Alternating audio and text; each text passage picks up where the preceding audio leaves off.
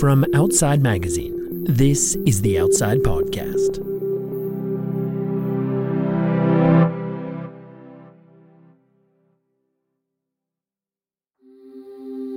If you've been listening to this show for a few years or longer, you remember our former host, Peter Frick-Wright. Along with Robbie Carver, who continues to compose music for us and score most of our episodes, Peter created the Outside Podcast back in 2016. He provided the voice and the vision for our storytelling until he departed in early 2020. He explained then that he was stepping away to work on big, long-term, deep dive projects. And he promised that some of them would show up right here on this show. He wasn't kidding. Today, I'm delighted to share with you the first episode of Missed Fortune, a new Apple original podcast written and produced by Peter that launched earlier this week. It is exactly what he said he'd do, a deep dive project, one that actually began with a 2015 feature that he wrote for Outside Magazine about the hunt for what we called America's last great treasure, a chest that a millionaire retired art dealer from New Mexico named Forrest Fenn claimed to have filled with gold, rubies, and diamonds, and then hid somewhere in the Rocky Mountains. I don't want to say anything else about the podcast series, because even if I spoiled just one detail, I'd feel terrible. But I will say this, it's fantastic. So after you listen to episode 1 here, you should follow Missed Fortune on Apple Podcasts. It's worth every second. Here's Peter. How are you, how are you feeling right now? We're on the way. Scared? What? Scared? I just don't want anything to go wrong.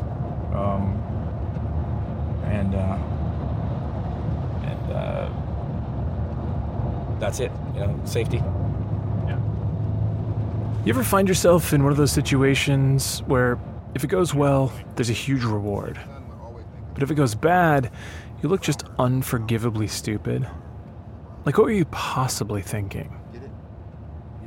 I'm in a car with some guys I don't know, on the way to somewhere we're not supposed to be. And this is one of those situations. Well, stay. Where are you going? Stay, visitors. Come on. Read the sign. There's 4 of us, all jammed into a tiny 4-door truck. Daryl, Harry, George, I'm Peter. We drove all night to get here. Hey, this is not funny. I go to prison for this shit. This is not fucking funny to me. So okay, please. But you didn't even tell him. Okay, I understand, but look, You didn't tell him which way to go, dude. I understand that, but I was saying right now this needs to be serious. I'm paying you guys well for this, so Okay, it's all good. I need no attention drawn to this vehicle. So let's meet everybody. Daryl Seiler is the one risking jail time. This isn't some bank heist.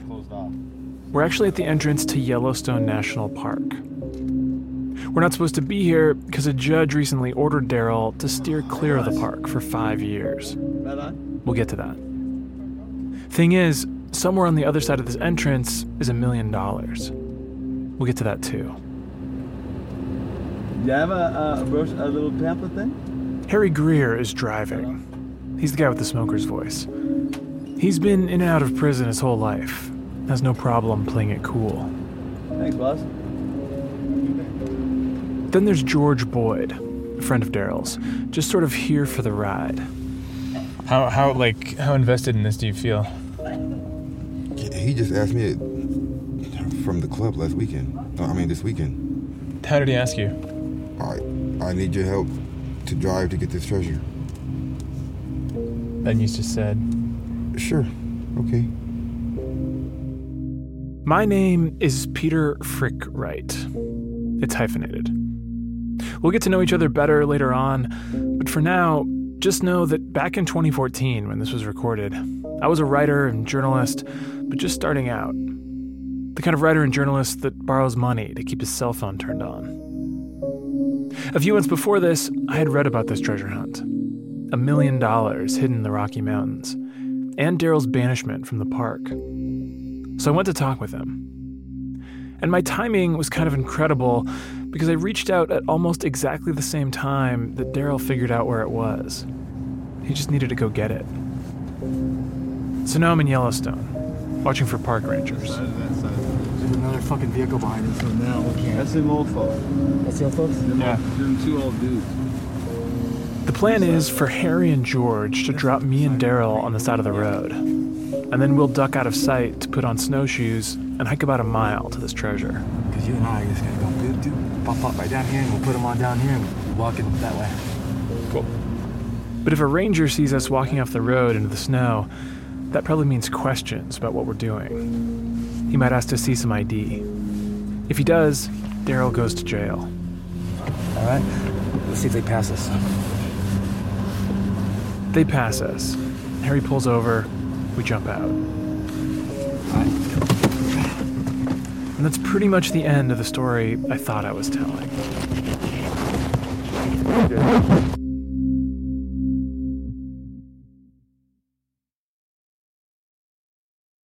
Before we get too much further into this, here's some background on this thing we're looking for. The Forrest Fenn treasure. What if we told you there was a treasure chest full of gold and jewels waiting to be found somewhere in the mountains north of Santa Fe? Forrest Fenn is an 87-year-old former fighter pilot who made his fortune selling art and antiques. He says that in 2010, he hid a treasure chest somewhere in the Rocky Mountains. You can think of this whole thing as a kind of game. Forrest Fenn simply created it and set the rules. And he did this by filling a chest about the size of a box of cereal with gold coins, jewels, trinkets, and nuggets from his personal collection. And then he hid it in one of 4 states: Montana, Wyoming, Colorado, or New Mexico. The only clues to the treasure hidden in a 24-line poem from Fenn's autobiography, The Thrill of the Chase. As I have gone alone in there, and with my treasures bold, I can keep my secret where, and hint of riches new and old. We're going to spend a whole episode with Fenn. But for now, just know that there are 9 clues in the poem. But no one knows which lines are the clues. Begin it where warm waters halt and take it in the canyon down. Not far, but too far to walk. Put in below the home of Brown. This all really happened. Fenn came up with it shortly after he was given a particularly bad cancer diagnosis in the 1980s. A 2-hour operation turned into a 5-hour operation. I lost a kidney, and my doctor told me that I had a 20% chance of living 3 years.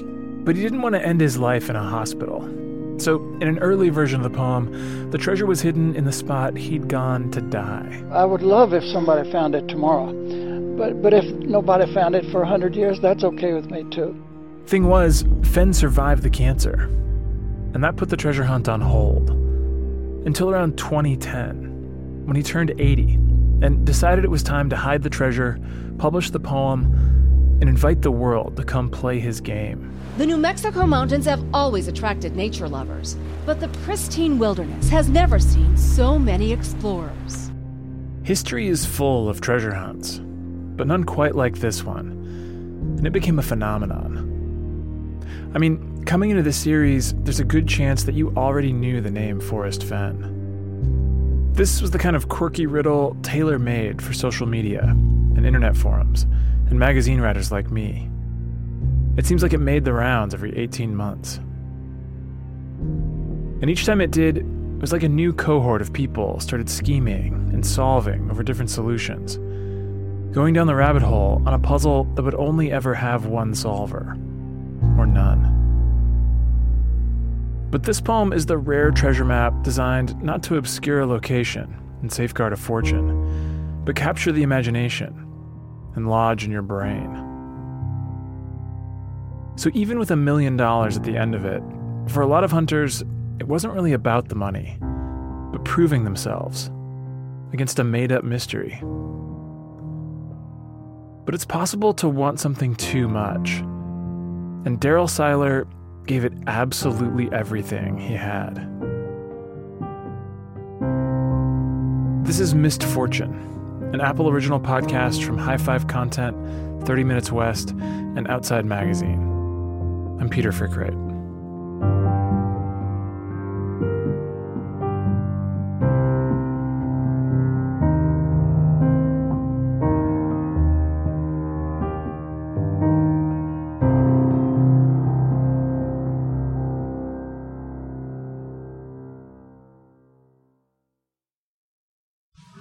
And do you mind if we turn off the TV, or just for the sound? Oh yeah, thanks. When I first met Daryl, on the surface, he didn't seem like the type of person who was going to be particularly good at solving anything. He was just a guy. If a gray-haired, light-skinned Denzel Washington stopped caring, that's Daryl. Good-looking, but hasn't shaved or gotten dressed. Sports on TV, but he's not watching them. Pinecone air fresheners in the bathroom, but you get the sense he didn't buy them. We're at his apartment in a complex just outside Seattle, and it's a nice enough place. New carpet, cheap blinds. The kind of place a corporate middle manager lands after a divorce. Conveniently located on the path of least resistance. How does a guy like this end up running from the law in Yellowstone? Okay. And then let's go back to the beginning, and can you tell me like what you're doing in your life, and then how, like when you heard about this and got started? Sitting at work one day, the desk job that I have, I'm a recruiter. I recruit engineers for aerospace companies in particular. Just like how most everyone with a desk job gets most of their information, Daryl heard about the Fenn treasure while looking at the internet instead of working. In February 2013. Yeah, up came this news stories that said it would $2 to $3 million get you off the couch and into nature. I took some time and read that this was an eccentric older gentleman that decided he wanted to get family and kids and folks off the couch and out in nature, and he decided to take a small part of his net worth and amass different collectible items, put it in a bronze box, hide it, and then write a poem. And then if you figure out the poem, you can go find it. He showed his friends at work, and they were into it. Even his boss. They wouldn't go home and do research, but they would, hey, what you've got? What do you think? You know, what have you learned this week? What's going on with it? Don't do this during work hours, but let me know where you're at, type of thing. So that's how it started.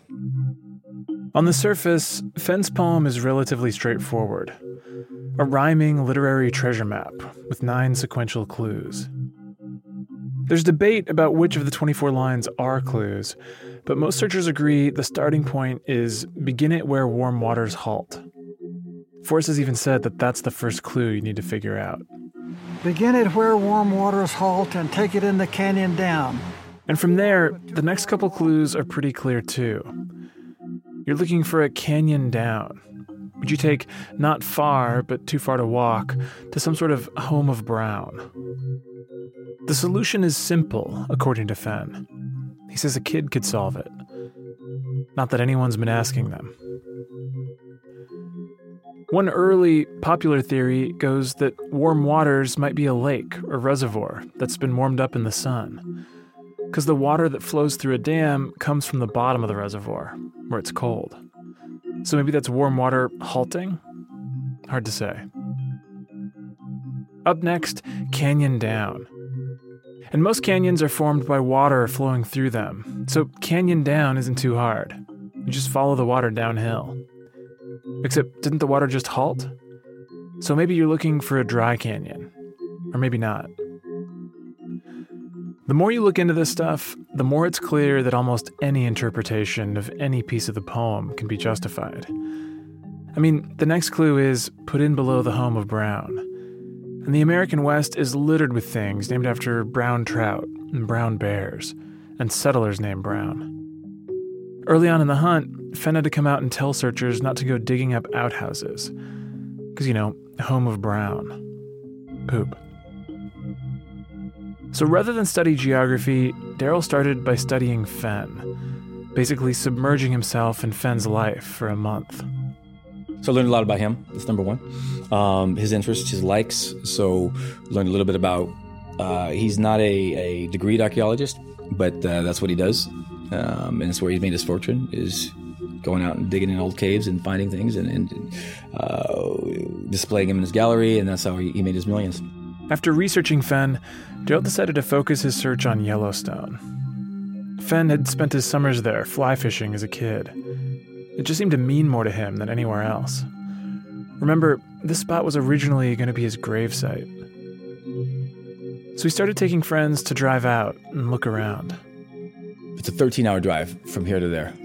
A 13-hour drive up there, it goes by like that. You're laughing, you're joking, you're dreaming the whole time. You've got these, gosh, what's my new car going to look like? What am I going to say to the media when they find out? All these things are going through your head. On the way back, you're tired, you're wet, you're hungry, and you're, damn, why did I take this trip? It's a whole different trip on the way back. But almost as soon as each trip was over, Daryl was back to deciphering clues. And as the trips stacked up, he started making progress. Instead of a reservoir, Daryl found a former hot spring up in the mountains, the most literal version of warm water. And that flowed down to Icebox Canyon, a spot so shaded and cold that the water froze into icicles for much of the year. It halted. Hit me like a ton of bricks. What happens when you put warm water in the icebox? It freezes. It halts. It freezes. Simple, easy. So, and here's the second clue. So begin it where warm waters halt and take it in the canyon down. Follow Icebox Canyon downhill, and it's not far, but too far to walk, about 9.5 miles, to the Lamar Ranger Station. The next clue is, so take it in the canyon down. Not too far to walk. So put in below the home of Brown. Oddly enough, guess what? Ranger Gary Brown lived at the Lamar Ranger Station from 1965 to 1967. It was his home. His home, it's in here, the ranger station. These days, you can find endless interpretations of these clues online. I'm not spilling any secrets here. But back in 2014, it was just Daryl. And this interpretation of these clues is really, really strong. 3 clues, all in a row, all potentially solvable by kids. No special knowledge required besides what you can read in a book. And there was more. The next clue was, from there, it's no place for the meek. No place for the meek. Right here on this is really cool. There's a bridge right here going over the river. Yeah, I can see it. There's a sign, and it shows the old wagon trains crossing the Lamar River when it was all raging, and they had to come this way. Part of the Oregon Trail, and part of the way that people came this way. This part of the park, Daryl said, was no place for the meek. It was another straightforward clue pointing directly at the Lamar Valley in Yellowstone. He started driving out there every chance he got. I would leave on a Friday right after work at 5 o'clock, and I'd be getting back without any sleep the entire weekend on Monday morning at 8 and getting to work just in time. How did you do that? Enthusiasm, drive, lots of 5-hour energy. And then, first few times it's 8 o'clock, but then a couple of times, due to the pass being closed or something happened, now I'm getting to work on Monday at noon. And then people start to worry, hey, okay, you need to slow this down or use vacation time for this and that type of thing. And I started to worry myself too. And for the longest time, I'd say about a year, I didn't bring the subject up because all I heard was, are you still doing that? Are you still making those trips way out there? What are you doing? What he was doing, most of the time, was trying to figure out the next few lines of the poem. But now that people were scrutinizing his time, Daryl didn't want anyone to know how much he was spending on it. So he hid it, told everyone he wasn't searching anymore, or that he was spending way less time on it. But this was actually a well-known treasure hunting technique called lying, because he was hooked. I've been a guy that wasn't involved in the whole drug scene and all of that.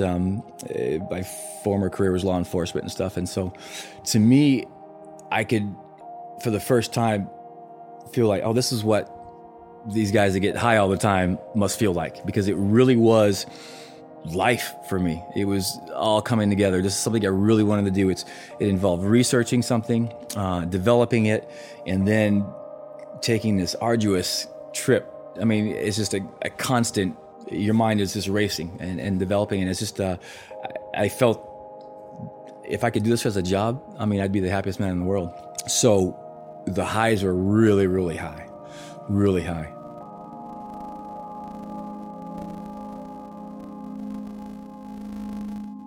How is this hunting for the treasure different than like gambling? That's not a damn thing different. My mom is a gambler. My brother is a huge gambler problem. Hell, I got into that a while. Anybody with any sort of a closeness to an addictive personality, something that you enjoy, that your mind and your body enjoys, no different whatsoever. No different. You're hiding it from the people that care about you. You're having to decoy it. You're having to lie about it. It consumes you when you're asleep, when you're awake. You want to talk about it. You want to, but you can't. There's guilt. There's happiness. There's lows. I mean, there's nothing different. And you really just can't. There's no answer to it. And a fix until something drastic happens. I mean, gosh, and one thing did. I mean, I got fired. And here, Daryl is employing another treasure hunt technique called vastly understating what happened. Because he didn't just get fired. In April 2014, Daryl was checking out a spot on the other side of the Lamar River, which snakes through the valley. So he drove out with a woman named Christy Strawn, plus 2 friends. And I thought I did enough research on the river, on the area that we're going to go, the route we're going to take. I didn't do enough. The Lamar is not a huge river, but it's too big and deep and serious to wade across. And Daryl can't swim. So they brought 2 inflatable rafts. And the second raft, we didn't know, and I didn't know, we didn't check, had holes in it. This is just how these things go on a hunting trip with Daryl. Interpreting the poem is easy for him. It's going outside that's hard. The original plan had been for Christy to take a rope to the other side so they could set up a line and pull themselves across. And credit where it's due, a high line is technically the right way to safely get across swift water. Thing was, they'd forgotten to give Christy the rope when she paddled to the other side. And now, with rapids just downstream and the current ripping around a bend, she couldn't make it back. Now it's beginning to snow. It's getting dark. We're throwing ropes way across to get to her. We're everything we can. And she forgot her jacket. She didn't take her backpack. It's getting dark. So now I'm like, okay. They tried everything they could think of to reach her. And eventually Daryl sent the 2 friends to go get help. But then he was left just watching her from the other side of the river. It's getting dark. I had to make a choice. I either die trying to get across to her, or live with that she went across there and I didn't go over there and try to help. Sometime after dark, he decided no one was coming and blew up the raft as best he could. Pushing off for the other side, almost immediately he was spinning and bouncing downstream until he dumped. I hit the water and it was just like the most painful thing. It was like an ice pick going through my ear, going through my head. It hurt so bad. And I hit the bottom and I scraped my chest on the bottom and I was so cold and I mean, I couldn't even dog paddle. Remember, it's the middle of the night, it's snowing, and Daryl can't swim. He's scared out of his mind, about to drown on a wild river. And there's nothing he can do about it. And all of a sudden, like, and this is, I'm getting spiritual here, like somebody grabbed me by the back of my neck, and all of a sudden, my toes are touching the bottom, of the sand, and it's just barely. And I've got like 2 kicks in, one of these in, and I could see the shore.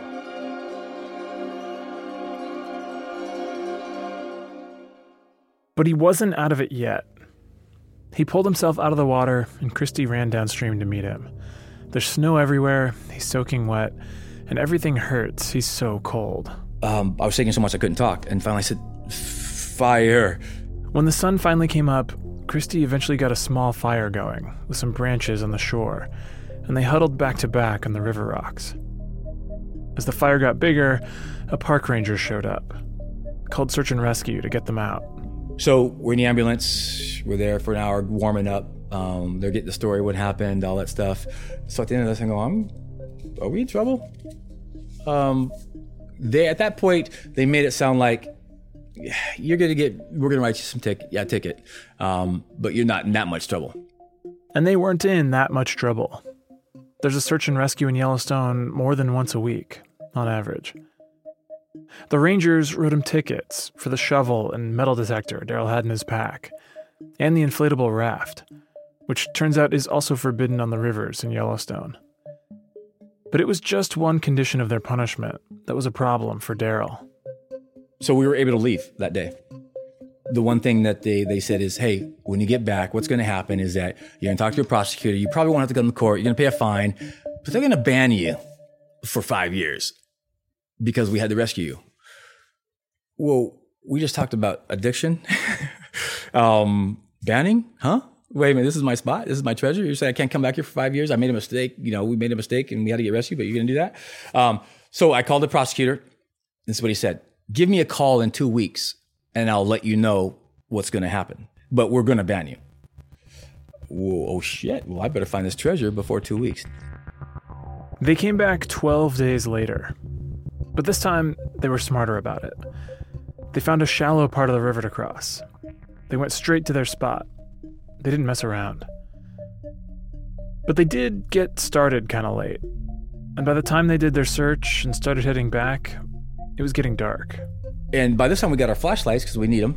And we're, kind of walking where we're going and we're like, shit.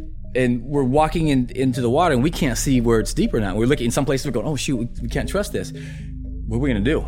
And so she comes up with the idea, let's make a raft. There are regulations against bringing a raft to Yellowstone. But building one, that felt like a gray area. We built this awesome freaking raft. I mean, this thing could hold 50 people. It's 30. It's 100 yards from the freaking river. Because that's where the wood was, right? While building their raft, they hadn't actually thought about getting it to the river.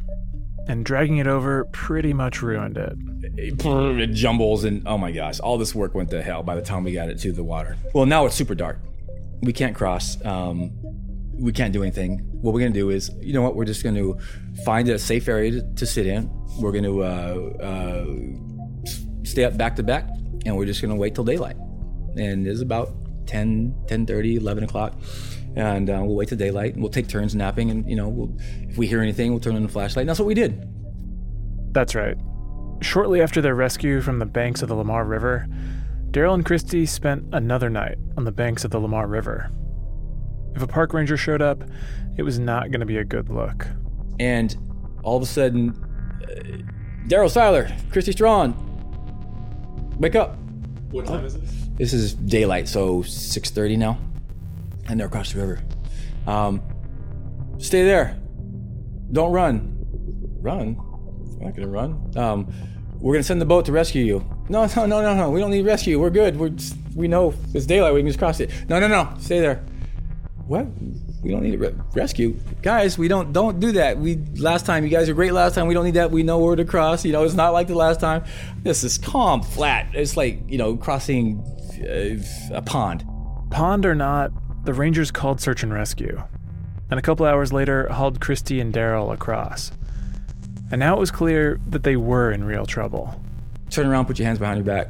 You're under arrest. I've been a good guy all my life. Never been in jail. Never been in trouble. And here I am, squished in the back of a police car because of this treasure hunt. So you talk about the lows of lows.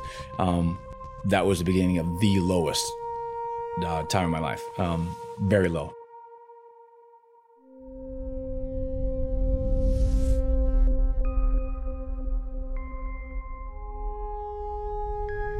The park charged him with more than a dozen violations, including reckless endangerment, illegal camping, and possession of a metal detector in the backcountry, and shipped Daryl and Christy off to jail, where they both spent several days waiting to go before a judge. The park made an example out of them, basically. Daryl and Christy don't talk anymore. And once he was out, Daryl lost his job, then his apartment, and eventually found himself sleeping in his car or on friends' couches. But at his court date, the judge made one thing clear. Whatever hardships he was going through in the rest of his life, if Daryl got caught coming back to Yellowstone, the judge would make all that look like nothing. Which is, of course, right around the same time Daryl had a breakthrough. We'll be back after a short break. So one thing that I learned about Forrest, going back to that whole thing, is that there are certain things that he'd say over and over and over again. And I took that to heart. Let me stop and think about that. And one thing that he said, one line that he said continuously, and I don't know if somebody said it with you, is that the person who finds this chest will have studied, thought, and analyzed the poem and moved with confidence. And there's a specific way he said it every single time, the exact same way. So I wrote it down. The breakthrough came when Daryl stopped trying to solve the poem. Or at least he stopped trying to solve the clues in order. With his hot spring flowing down to Icebox Canyon, he figured he had where warm waters halt. And that led canyon down to a home of Brown on the Lamar River. So Daryl figured he had to be in the right area. So he started looking for distinct spots that would make sense, where he could be confident he had the exact right location. The very first line of the poem says that I can hint of treasures, new and old. New, I thought was his. Old, I put with archaeology and paleontology. So now I'm thinking he's mixing this treasure with old treasure. And so now you start, okay, let me start on that theme. What are old things that happened, or scientific things that happened in Yellowstone or in my area that are of importance, that would have moved him? Basically, he was trying to cut a corner and jump from the middle of the poem to the final location by finding something nearby that was meaningful to Fenn. Title of the article, Confidence in the Past. What Daryl eventually found was an article about the Lamar Cave. It's a place where a scientist named Elizabeth Hadley had studied fossilized bones to figure out how climate change affects the genes of different mammals. The word confidence just struck me. Confidence in the past. The finder will move with confidence. It was like Fenn was talking to him through a research paper.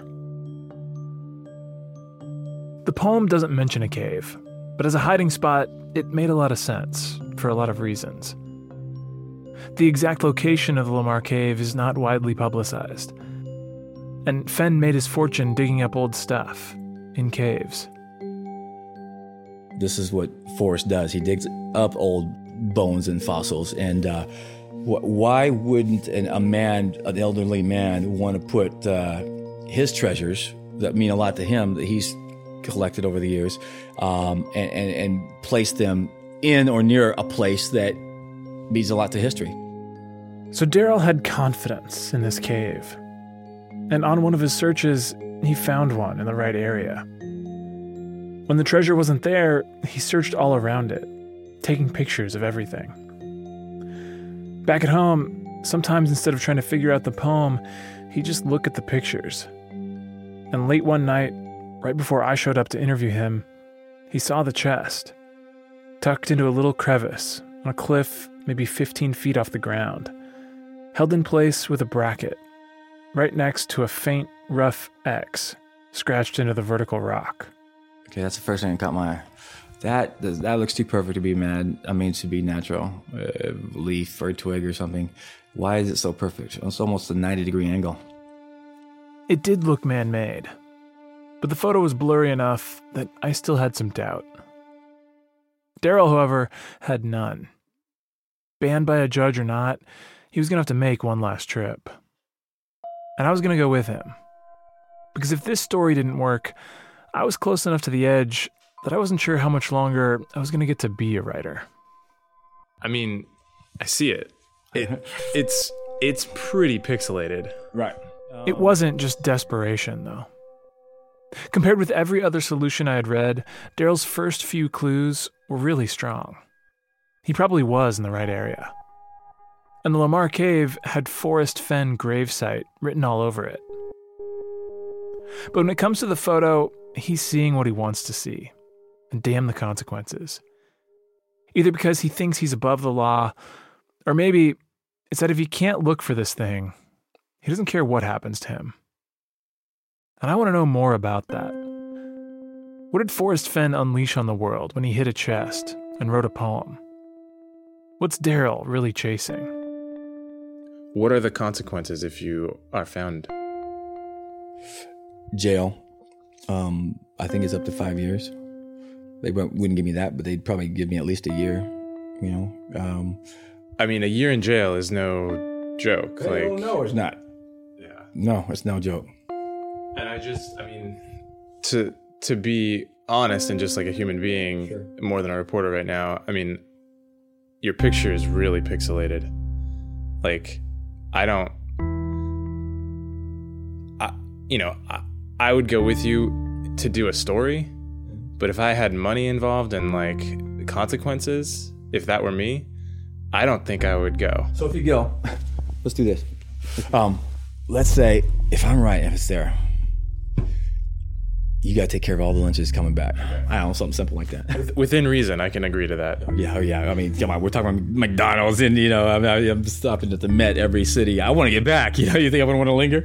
So we'll go live from the Golden Arches as I'm getting my McFlurry and my, Big Mac and large fries.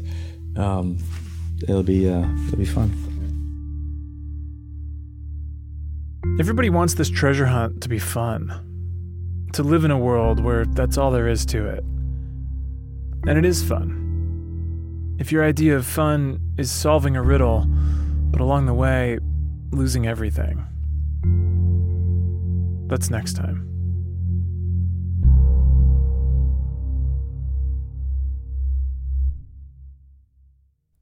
That was the first episode of Missed Fortune, an Apple original podcast. Additional episodes are available now in the Missed Fortune feed. There's a link in our show notes. Missed Fortune is written and produced by Peter Frick Wright, with editing, composing, and sound design by Robbie Carver. Story editing by Michael May. Additional editing by Alex Ward and Tiara Darnell. Additional production by Ann Bailey. Fact-checking by Mac Giles. Final mix by Stephen Gray. Missed Fortune is an Apple original podcast produced by High Five Content in association with 30 Minutes West and Outside Magazine. Kyle Wasserman and Molly Thompson run things at Apple. The executive producer for High Five Content is Andrew Jacobs. The Outside Podcast is made possible by our O Plus members. Learn more about all the benefits of membership at outsideonline.com/podplus. We're offering new members a 25% discount. Just enter the code POD25 at checkout.